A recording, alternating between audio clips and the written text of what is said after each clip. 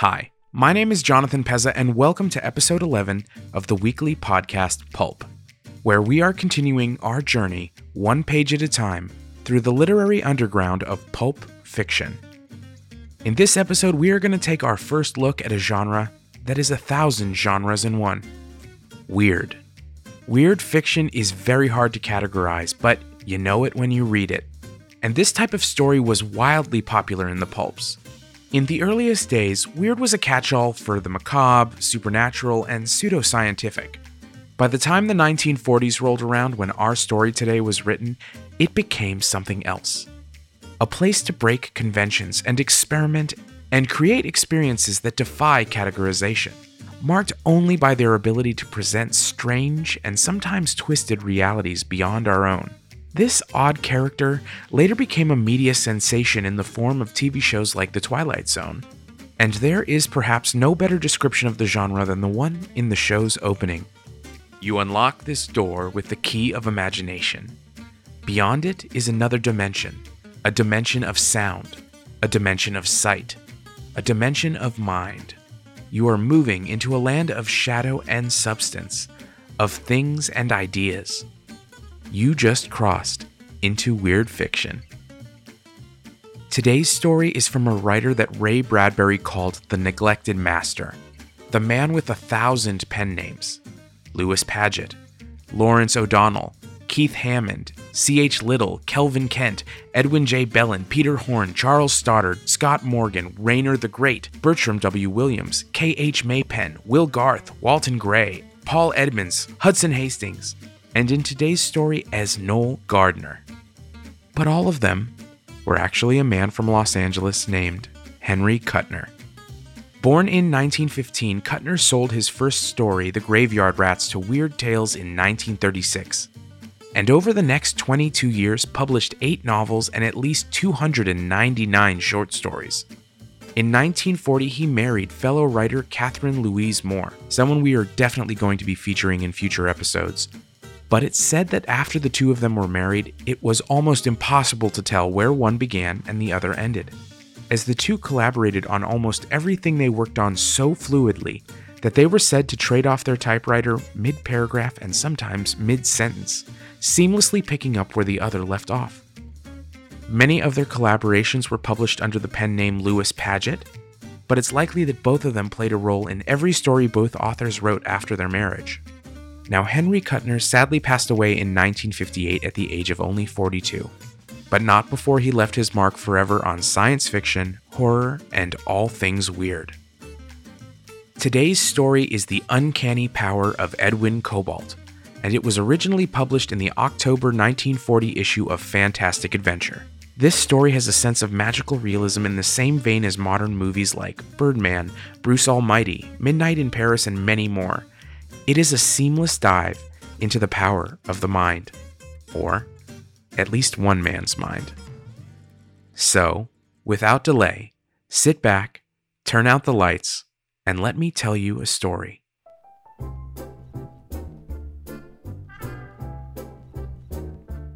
I'm naturally hard to convince. I doubt everything. In short, I'm the original man from Missouri. And one of the things that I felt came home to me as I lay back in my easy chair and stared at the surrealistic oil Susan had bought that day during some temporary aberration, if you can call that art. It was a mess of coiling green and purple serpentine shapes. I was tired after a hard day's work, and my eyes were a bit out of focus. The picture wavered on the wall like a nightmare. Suddenly, with no more warning than that, I started to wonder if the picture was real. That travesty should never have been painted. I felt myself doubting its existence. Then, all of a sudden, it wasn't there. And there wasn't even a lighter patch on the wall to mark where it had been. I got up from the couch and went over to look. I had fallen asleep, and Susan had removed the thing, probably. Odd. Susan came in from the kitchen, flushed and charming in a mild way. She's blonde and slim and fluttery. "Soup's on," she said. "Where's the picture?" I asked. Did you take it? What picture? The surrealistic one. I pointed to the wall. Susan laughed dutifully and came over to me expecting to be kissed. What on earth are you talking about, Ed? You know we haven't had any surrealistic pictures. If you've thrown it out, I told her, kissing her at last. That's swell. Okay by me. You're crazy, the lady said and went back into the kitchen. I looked at the wall, but there was no mark of a nail to indicate where the picture had hung, nor could I find it around the apartment. Susan had cooked a steak, and I could smell it. But when I went to lift the cover of the broiler, my wife slapped my hands and chased me away. I retreated to the bathroom, tidied myself up, and began to think about illusions. Like the picture. Sometimes you imagine things are there and they're not. Magician's tricks. Like I might imagine there was a steak in the broiler when there really wasn't. The appetizing aroma? Auto-suggestion. Sometimes I think too damn much. Imperceptibly, I did it. I got around to wondering if there was a steak in the kitchen, and then I reached the point of doubting it. Susan called, "Come on, Ed. Ready yet?" I found her in the bedroom, tugging on an absurd hat.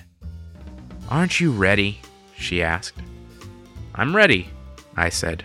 "Why the hat?" "Well, after all, we're going out to dinner. Unless you want to eat in a hamburger joint." "Going out to dinner?" I must have sounded surprised. "I'm ready to tear into that steak." "What steak?" I took her by the hand and led her out to the kitchen and pointed to the broiler. "That steak," I said, lifting up the lid. There wasn't anything under it, not even a speck of grease. The broiler grid was spotless.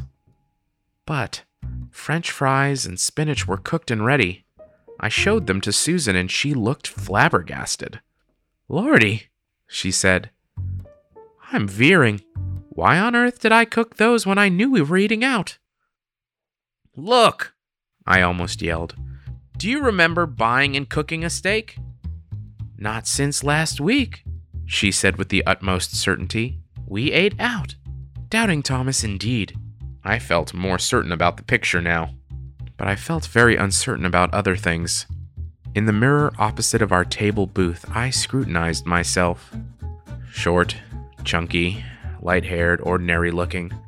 I wasn't a magician. Anyway, I looked at the salt shaker and whispered, "I doubt you exist." "I don't get it," said Susan, reaching for the shaker. "What's the point?" "There isn't any," I said. Either I had imagined things or the power was uncontrollable. I couldn't turn it on and off like a faucet. I ordered a drink and then another. We went to a nightclub. When we emerged, I was woozy. I wanted to call a cab, but Susan insisted on the sub. She likes to ride the subways when she's tight. I said, "Okay, the 69th Street station's only a few blocks away." As the crow flies, we didn't fly, we staggered. We got into Central Park somehow, indulged in an acrimonious argument with an elm, and finally emerged on 69th Street. We walked towards Broadway, but couldn't find it. So that was why I finally said, with some bitterness, "I doubt if there's even a 69th Street station." Well, when we got to 69th and Broadway, there wasn't any subway station. The cop we asked said we were tight and there never had been a station there. If you know New York, you'll agree with him. I'm the only man in the world who remembers the 69th Street subway station. The cop called a cab, and we went home. I woke up the next morning with a ghastly hangover and did hasty things with Worcester sauce and an egg yolk. Susan was still pounding her ear when I left. Trip hammers were roaring in my skull and I couldn't focus my thoughts. But I tried. Magic? Miracles? Willpower? Something in me was changed, but how or why I couldn't say. It seems that if I doubted the existence of anything, that thing ceased to exist. And the power was retroactive. The thing had never existed. Maybe the world didn't exist and I was just dreaming it. I got to the Manhattan Vista building and went up to the law offices of Handrel and Son. Simon Handrel, a bulky old scoundrel with tonsured white hair, greeted me with pink, well-managed cordiality. "Morning, Ed. Those Hanscom bonds are on your desk. Will you attend to them immediately?" "All right," I said and went into my office. My desk was smothered with stuff. I remembered that it was my birthday, and that the office staff politely deluged me with presents on that auspicious occasion. Papers and files were on the desk too. I scrambled through them, searching vainly for the Hanscom bonds. No soap. It seemed opportune under the circumstances to curse the day I was born. I found an aspirin and washed it down, but I couldn't find the confounded bonds. My mind was utterly chaotic. The bonds, I thought, and then... What bonds? Hanscom's bonds? Who's Hanscom? That old so-and-so in Brooklyn? What about him? The bonds? What bonds? It was all a plot to drive me nuts. Personally, I doubted whether the bonds had ever existed. I cleared my desk, found nothing, and returned to Handrel's office and exclaimed the situation. He blinked at me. "Hanscom hasn't got any bonds, Ed. I thought you knew that. You must have him mixed up with someone else." I must have looked strange, for Handrel clucked worriedly. "Hangover? Why not take the day off?" "I need liquor," I said. "Lots of it." So Handrel, who's a soak anyway, pushed back the papers on his desk and offered to take a quick one with me. He never misses a chance. We rode down in the elevator and popped into the bar. We hoisted several quick ones. I looked at Handrel. He was sympathetic and not so dumb. Maybe he could help me. If I hadn't been rather high, I'd never have thought so. "Look," I said. "Did you ever wonder whether we're real?" "Oh, sure." "I mean it. I read a story once where a guy actually dreamed the world and everybody on it. Just a dream, everything was, and when he woke up, poof." Handrel seemed to find that very funny. He repeated it several times, giggling. "Poof." I glared at him, seeing a fat, complacent, stupid person satisfied with his sleek law office in the Manhattan Vista, that towering skyscraper. Unreal and far away. Did it exist? I felt drunkenly dubious. Then we were walking down the street beside an empty lot.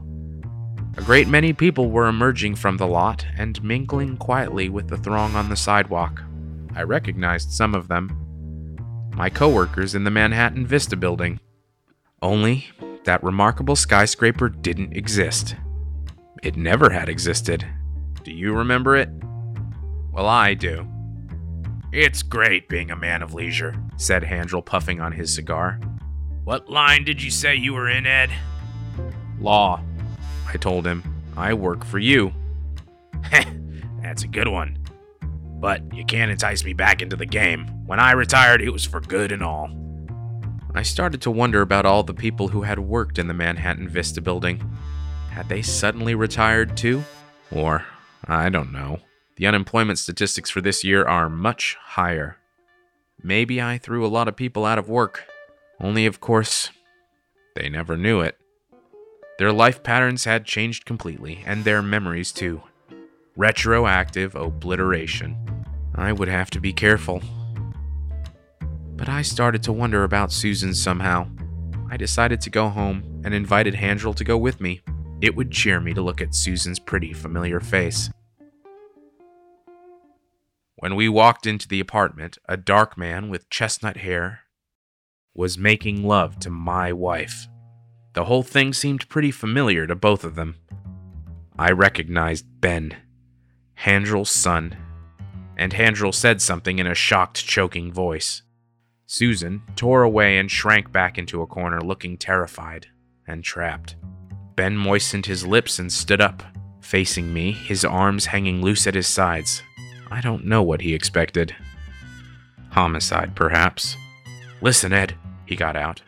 "You don't." He stopped, because I was just standing there, swaying a little, watching the two of them.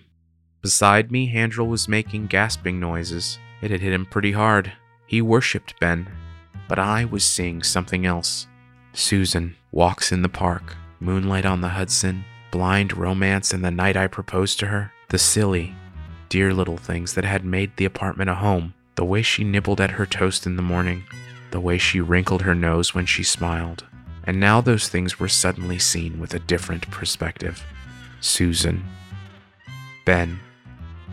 Standing there, guilty, shamefaced, afraid. I couldn't have been so idiotic. I couldn't have loved her or trusted him. They weren't real. They were gone. They weren't there. Susan and Ben were gone. "Susan!" I shouted. Beside me, Handrel said, Susan? What's the big idea, Ed? I didn't know you had company. He stared at me when I laughed. I had company. Uh-huh. Handrel, you... Oh, Lord. I sank down on the couch and chewed my lips. He lifted gray eyebrows at me. Women are dangerous, Ed. To your reputation, at least. You ought to think about getting married. I said, "Do you have a son named Ben?" There was a long silence. Then Handrel asked, very quietly, Do you feel all right? I mean, it's not just the liquor. I can see that. You're acting very strangely. I'm imagining things, I said. I imagined I had a wife named Susan, and you had a son named Ben. Only that isn't true, is it? I thought not. I got up, went to the sideboard, and poured drinks. Susan kept her favorite handbag in the sideboard for some reason, I remembered. Only, of course, it wasn't there. I poured the raw whiskey down my throat. Handrel passed out after a little while. I took him home in a taxi with 2 quarts in my pockets. I got blind, stinking, horribly drunk. And that night, I started to feel doubtful. Nothing was stable. Alcohol misted the outlines of everything. Remember the great Metropolitan Bridge across the Hudson at 72nd Street, built in 1934? Of course you don't remember it, but it existed, till I started feeling doubtful about it. Remember the Titania, which docked in New York a few days before the Queen Mary? Biggest British steamboat in the world. A huge liner, a monster, a behemoth.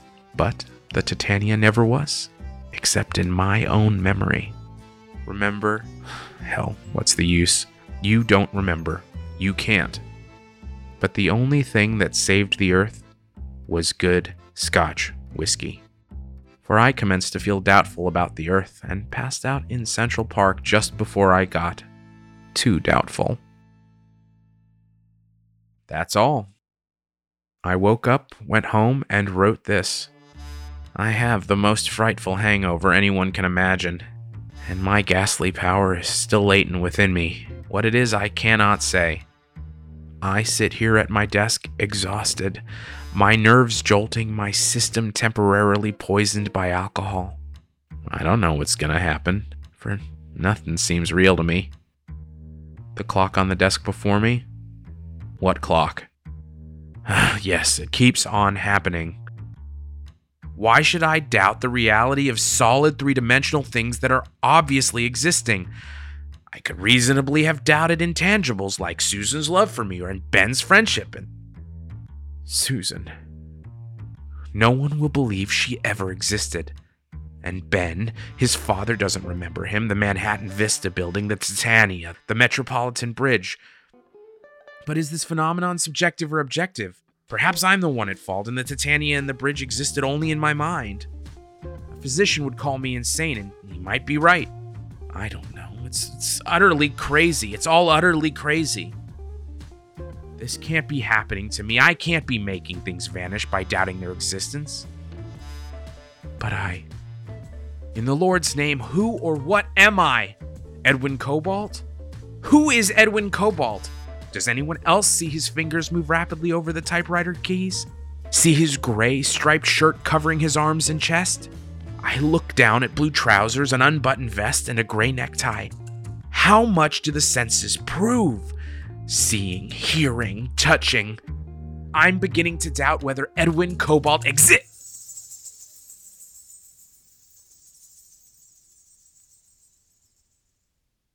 Author's note. This story is pure fiction. Edwin Cobalt is a product of my imagination, for, as will be self-evident, the actual existence of this manuscript disproves the theorem on which it's based.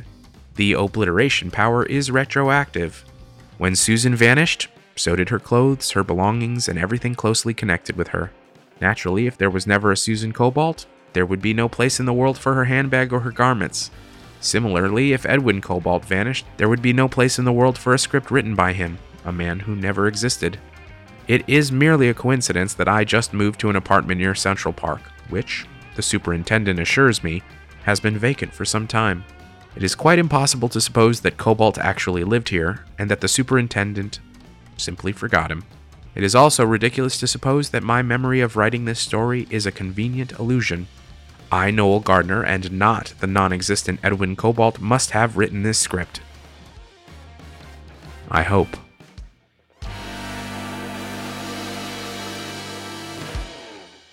This episode was co-produced by Melissa Starr. The music in today's episode was provided by epidemicsound.com. We release a new episode almost every week, so make sure to subscribe for free on the platform of your choice, and if you can, leave us a 5-star rating or review. Every bit helps us get the word out about the show. We also have a brand new website, www.pulpthepodcast.com, where you can learn more about the show and search episodes by genre and author. You can also follow the show on Twitter at pulpthepodcast or reach me directly via email at jonathan@pulpthepodcast.com. If you love science fiction and horror, please make sure to check out our sister podcast, The Curious Matter Anthology, which presents full-cast audio dramas, including a 5-part miniseries adaptation of Philip K. Dick's Tale of War, Brotherhood, and Robots, Second Variety. You can find the Curious Matter Anthology at www.curiousmatterpodcast.com via the link on our website or wherever you listen to podcasts. I'm Jonathan Pezza, your host, and thank you for listening.